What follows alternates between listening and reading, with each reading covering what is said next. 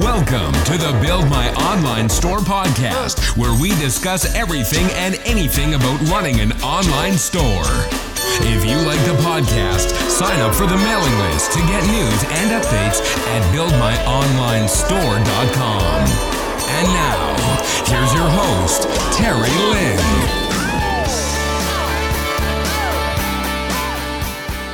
Welcome to the Build My Online Store podcast, episode 29. I'm your host, Terry, and this week I got Rob Martinez, president of Shipware LLC, where we're going to talk about how to negotiate your shipping contracts and kind of what goes on in the carrier and shipping industry. So you'd be surprised at some of the insights that he offers on this side of e-commerce.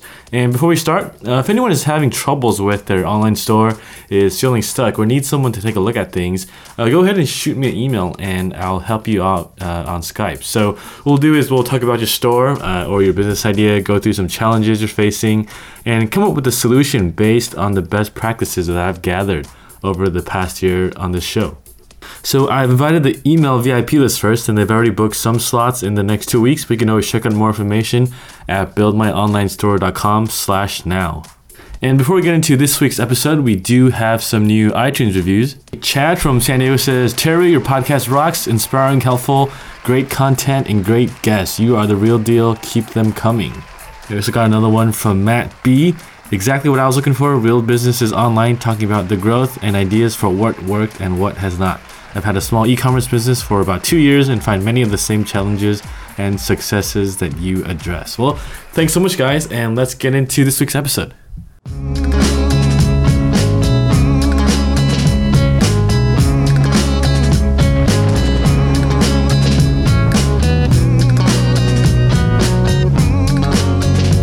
Today I have Rob Martinez from Shipware, where we're going to talk about how to reduce your shipping costs and what's going on in the carrier industry. So what's going on, Rob?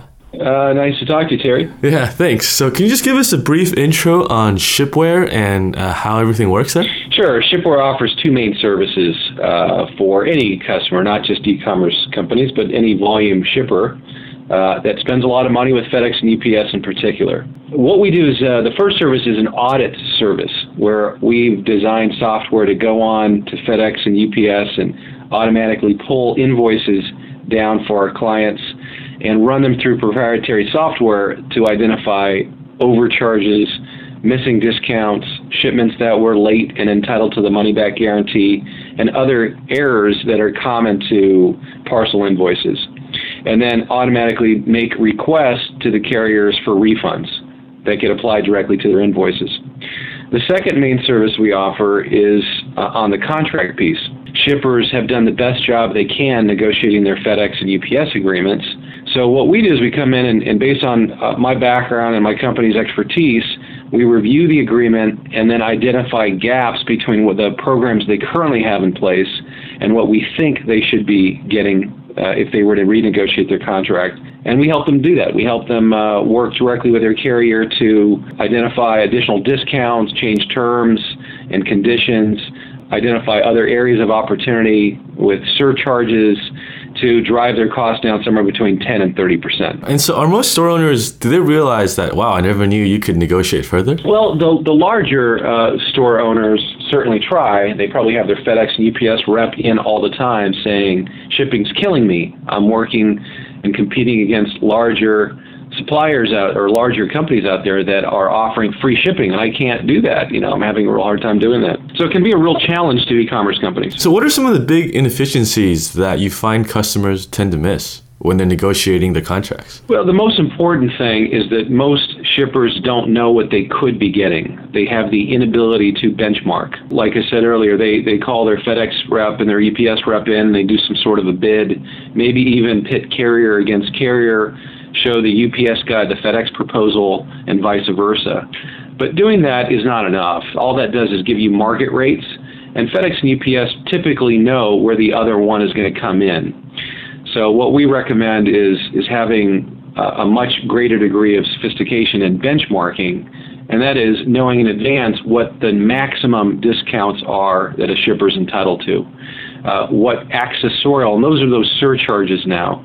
There's over 80 surcharges for FedEx and UPS that account for as much as 30% of the overall revenue to those companies. And a lot of those are negotiable. So these guys already mark up the initial bid they give you, and then when you actually negotiate down, that's what the normal rate is. Well, there's a set of published rates. There's list rates you can find on their websites. And then most shippers have a contract where they get a discount off of those list rates. And what I'm suggesting is that those discounts that most shippers negotiate are not as good as they should be. So how'd you find this out, that it wasn't as low as it should be? Well, I've spent 24 years in the parcel space. For the decade of the 90s, I was on the carrier side where I ran a very big division of one of the big three parcel companies at the time, a company called Airborne Express, which later got acquired by DHL, and DHL later exited North American operations.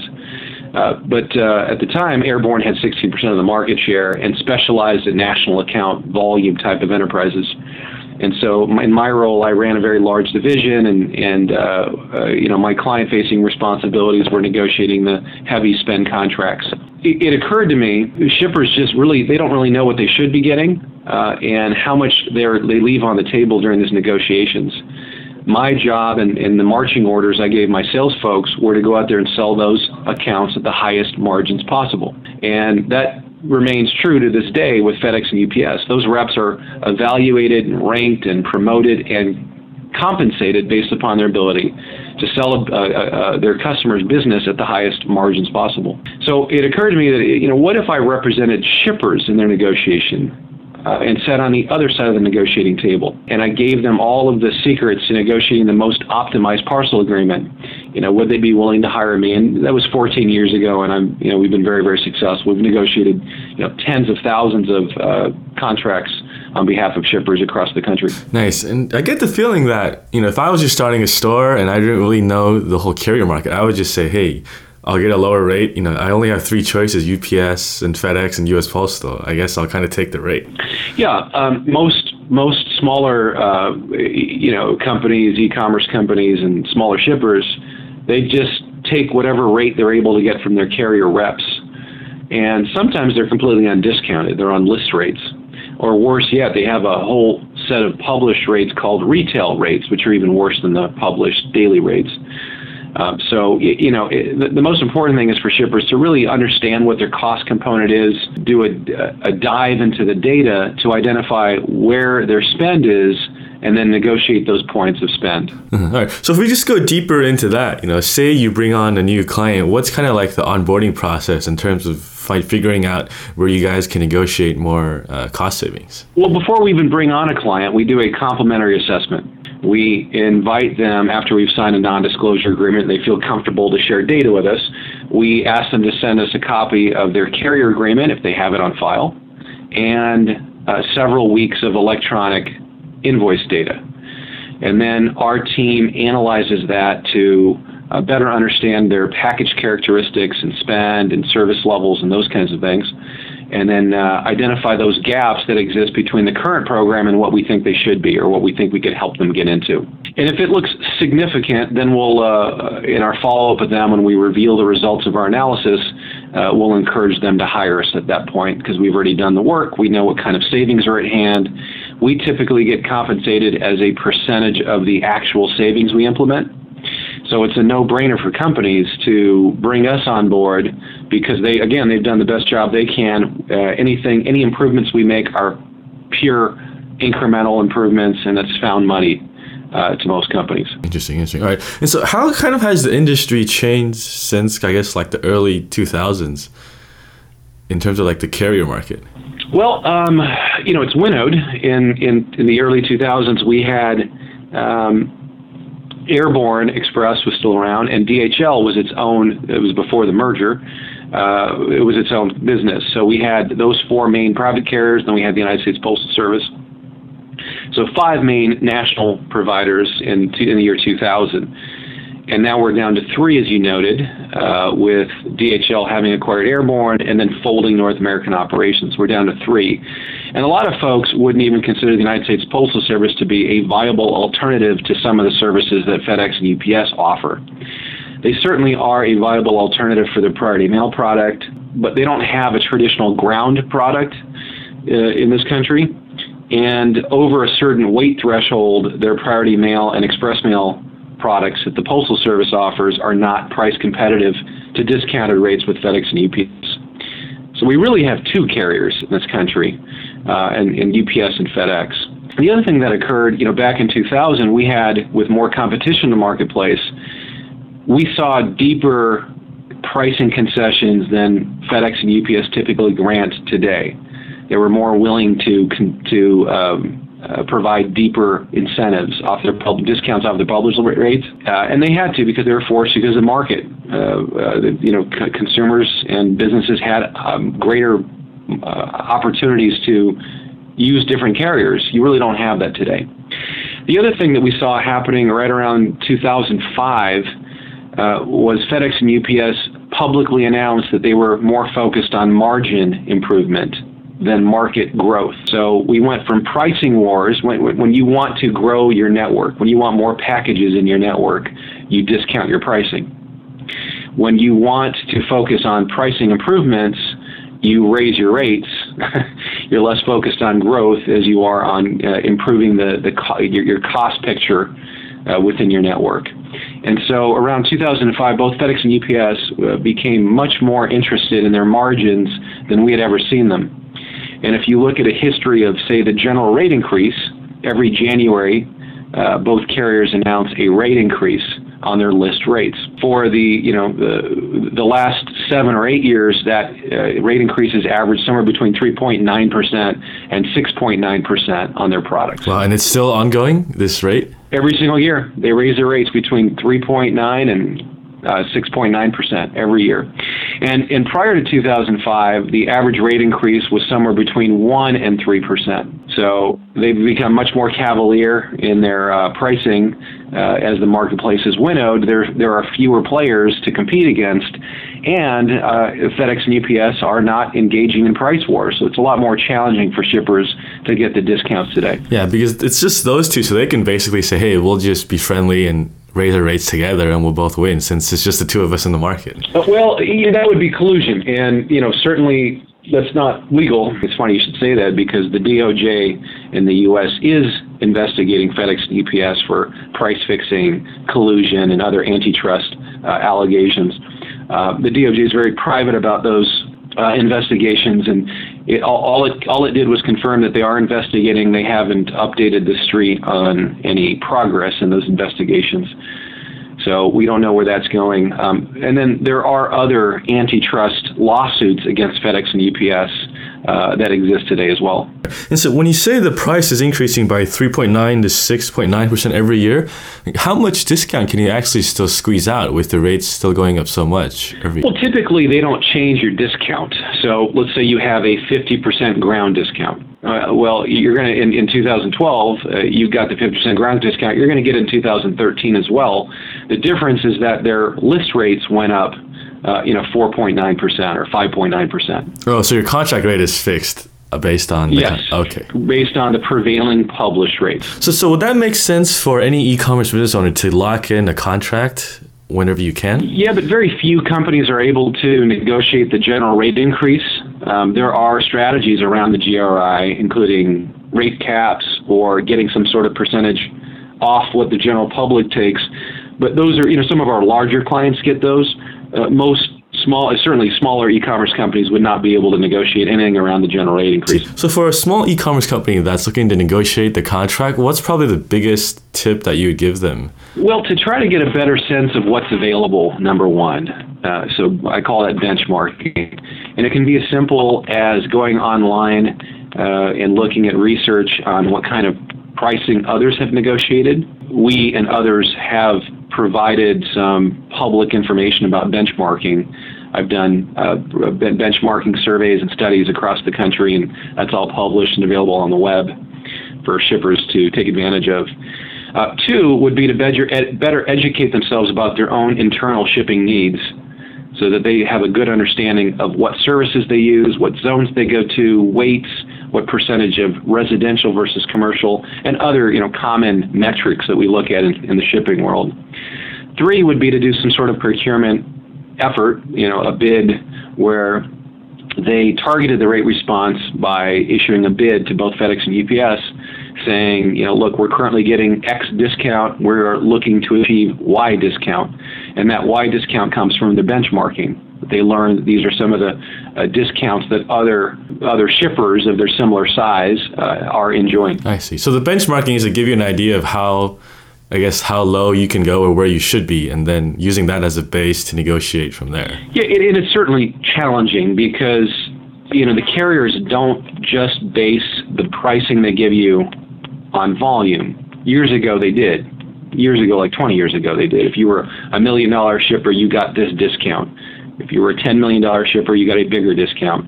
It's not done that way anymore. In fact, it's very common for us to see a $10 million shipper with worse incentives than a $1 million shipper. So now they base it on package characteristics. Both FedEx and UPS have gotten very good at understanding what it costs them to move your package through their system. They have multiple checkpoints to better understand what a package looks like, its dimensions, its weights, where it's going, what the pickup density was, what the delivery density is. In other words, how many packages are being delivered alongside your package. If they're already going to that doorstop anyway, it doesn't really provide a lot of incremental cost to them to handle your package.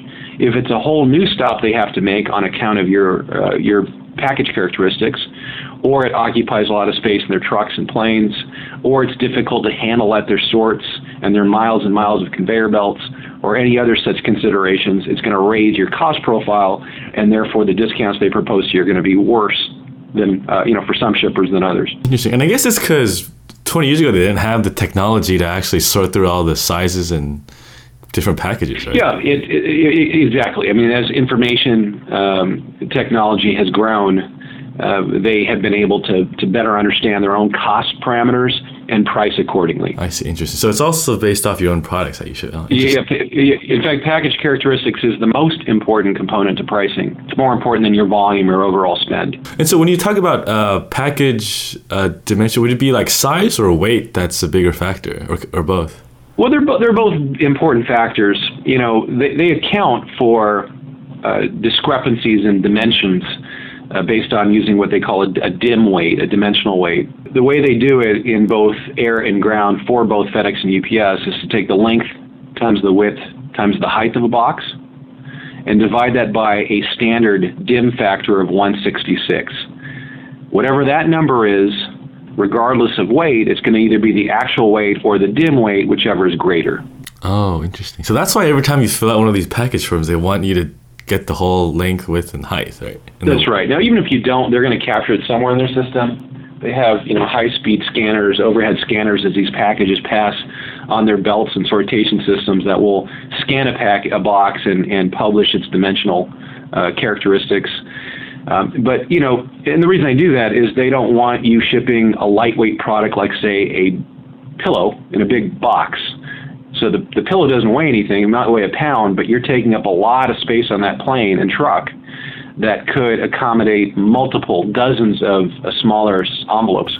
But on the other side, you could ship something super heavy, like a kettlebell, in like a little tiny box that's like 30 kilos too, right? It goes that way too. And then, and if that's the case, then actual weight will be your charge, not a dimensional weight. And so I know online there's also some places like Stamps.com, kind of these online solutions. What are your thoughts on those guys versus UPS and FedEx? Certainly, Stamps.com plays a role in the marketplace. What they do is they allow you to purchase postage over the internet and print that postage right onto a package.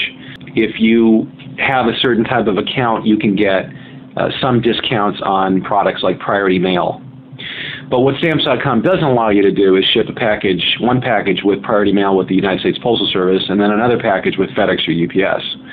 And though there are multiple third-party manifesting systems that do let you do that, where you can rate shop between carriers, and that is another effective way to drive down your costs. Interesting. Right. And I understand there's some of these third-party logistic fulfillment centers popping up the past few years.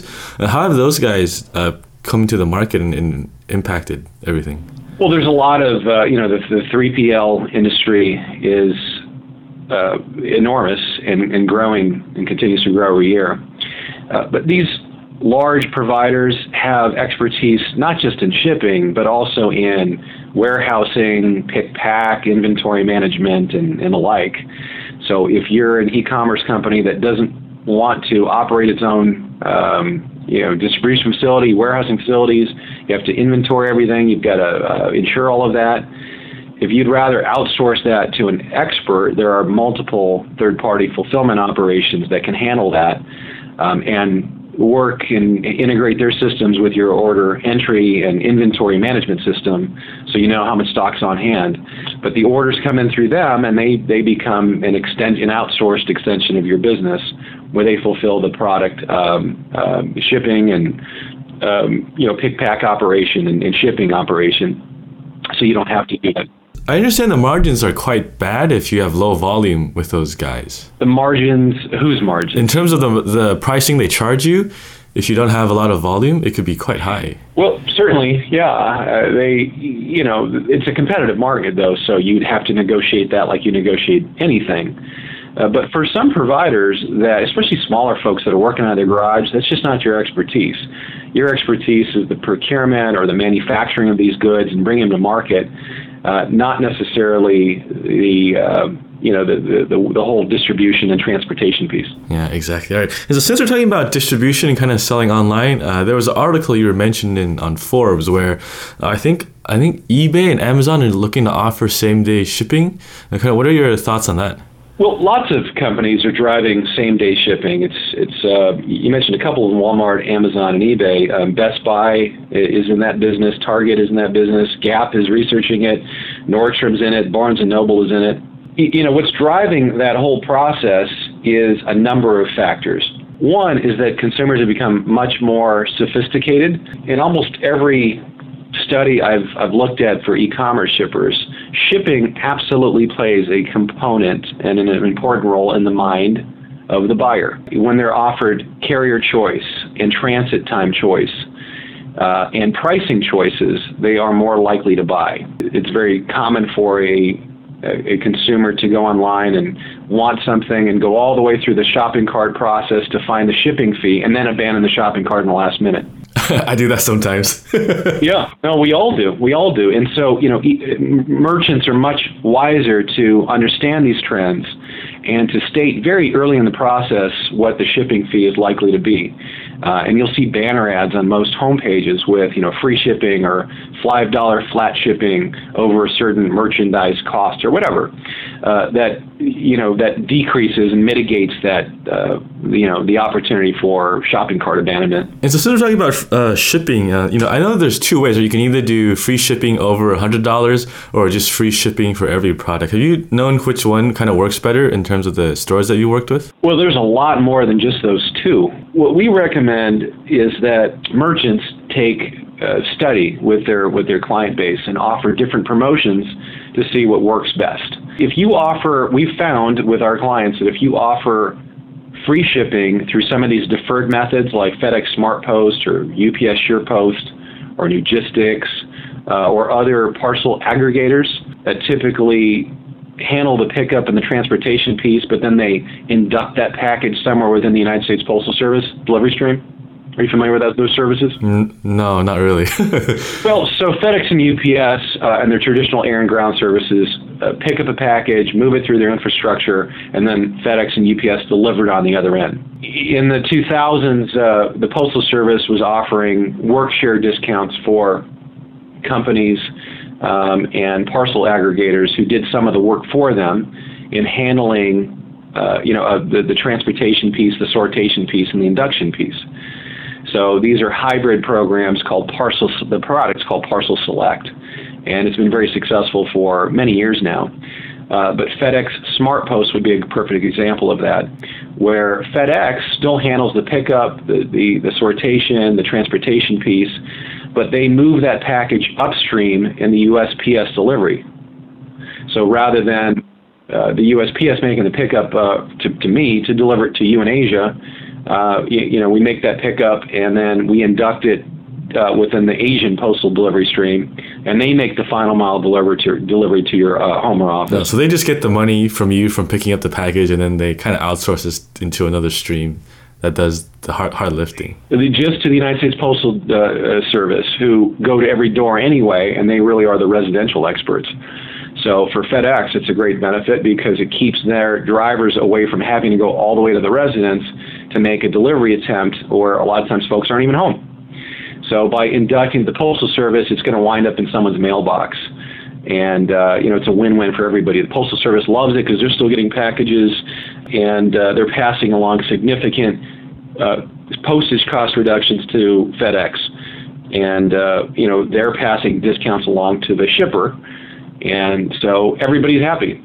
So getting back to the original question, though, when merchants offer Parcel Select, and they say, listen, this is a 3 to 10 day delivery service, but we're going to give it to you for free, or you can pay, $5 for a ground shipment, $7 for a 3-day shipment, $9 for a 2-day shipment, or $12 for a next day shipment. It's your choice. We find that most consumers, A, appreciate that choice, B, won't abandon the shopping cart, and C, unless they need that product desperately very quickly, will opt for the most deferred route at the most economical shipping or free shipping possible. Nice. So you're giving them the different options to choose from instead of just saying this is your only option and then they abandon it. Yeah, exactly. Yeah, because I've seen the Select thing pop up probably since 2005, I guess, and I was like, I can never wrap my head around how this was free, but now it makes sense though. Well, so that's, you asked why our same-day service is popping up, and we kind of went off on a tangent there, but so convenience and consumer expectations are certainly rising. The other part of it, though, it's not all philanthropic. There are significant operating cost savings that can potentially be had by shippers, larger shippers, where they bypass brick and mortar. And essentially, these transportation providers that offer same-day service act as a virtual cross-dock. So it doesn't, these products don't necessarily need to be warehoused. And then they can save the retail operations too from having same-day shipping too, I guess. Right? Absolutely. And the quicker you get a product to somebody, it also minimizes buyer's remorse, where you get cancellations before the thing's even shipped. If you are going to a party that evening and you're on a website and it's 1 o'clock in the afternoon and you see a pair of shoes you want to wear to the party that evening, and you can get it by 3 o'clock or 4 o'clock or 5 o'clock prior to the party, that's great. So you're going to get that product quicker, and you have less chance to change your mind and cancel the order. Versus if you have a 10-day delivery, you might say, geez, I really don't need that. I wanted it. I had an emotional response to the ad. I bought it, and I don't really want it. The quicker you can get a package delivered, it mitigates that chance of a return in buyer's remorse. I see. And do you find that the infrastructure for same-day shipping is already ready to go, or is there still a year or two to develop to actually make this reasonable? It's being developed. There certainly are a number of companies that specialize in same-day service. Companies like 1-800-Courier, Incenda, based in San Francisco. Shuttle is a London-based company that's getting help from UPS to launch domestic operations here in the U.S. Dynamex is another company. It's based in Dallas. The United States Postal Service has a same-day pilot program going on called MetroPost, based in. They're piloting 1-800-Flowers right now in the San Francisco market. FedEx has a same-day program called Same-Day City Service, which they offer to 20 cities, including LA and New York, and that's offered through their FedEx Office division. So there's a lot of companies that are doing some of these things already. A lot of the regional carriers too, the parcel and regional carriers, are getting into same-day delivery. So there's plenty of providers. Nobody's really offering a national service that allows an e-tailer to take advantage of same-day delivery in all markets. But certainly it's available in some of the larger markets and more sophisticated and urban markets like San Francisco, New York, LA, Phoenix, and others. Yeah, there's something my friend brought up. They were saying maybe, if Google gets their unmanned cars big enough or scaled enough, they could just use these guys as delivery. Well, yeah, there was in that Forbes article you mentioned, the author goes into the consideration of what if Google were to acquire a company like FedEx or UPS, and And I categorically told them that's not going to happen. FedEx and UPS are content being on the delivery side of that equation. Same-day shipping, do you see this as something that will be like parcel shipping that everyone should be offering in like the next 5 to 10 years, or is it just something like nice to have as an extra option? I don't have a crystal ball, but I do think that same-day shipping is certainly going to grow. In my back-of-the-napkin calculations, I think its potential is to be about a $12 billion business within the next 5 years. So I'm defining that as the intra-city delivery of small packages just in the U.S.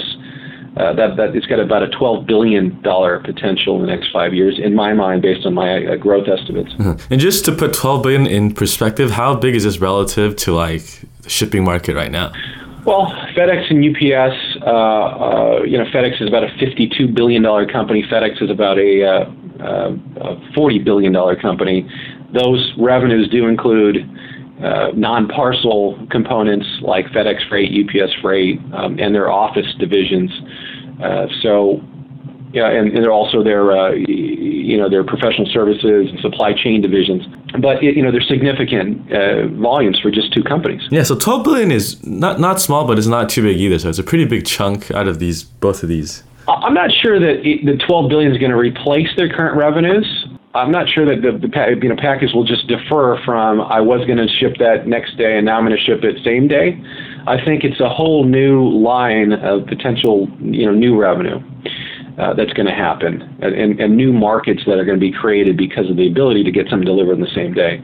Yeah, and I think it makes sense that when you look at just how retail is shifting and how it would actually be worth it to pay more for same-day shipping than to have retail operations across the whole nation. Yeah. Well, if you're going to have same-day shipping, though, you're going to have some sort of operation across the whole nation to inventory those products. So this is where the 3PLs, if a company doesn't have the infrastructure and warehousing in strategic markets across the country, they could outsource those to 3PLs to warehouse and manage that inventory, and then work with some of these transportation providers for next day or same day or regionalized deliveries. Interesting. All right, and so just to wrap things up, for anyone that's looking to negotiate their contract rates, is there a certain revenue size of clients that's ideal to work with Shipware and yourself? Well, our clients range from, on the small end, from about $500,000 in spend on the parcel side to as much as $100 million in annual spend on the parcel side. So these are not company revenues. These are how much you spend with FedEx and UPS. So if you're at least a $500,000 shipper or larger, then it would make sense to chat with us about what we do. We offer a complimentary assessment to identify whether I've optimized your contract or whether you're leaving discounts on the table, and then we help you get them if you hire us to do that. Awesome. Right, and so where can we find you online? We're at shipware.com. That's shipware.com. And my contact information, I'm the president and CEO of the company, but I'm on there, and feel free to give me an email or give us a call, and we can do a complimentary assessment of your program. Awesome. All right. Thank you so much, Rob. I think that's it, and I'll let you go on a Friday afternoon now. All right. Thanks, Terry. Nice chatting with you. Yeah. All right. Take care. All right. Bye. To get more information about running an online store, visit our website at buildmyonlinestore.com. Thank you for listening to this episode of the Build My Online Store podcast.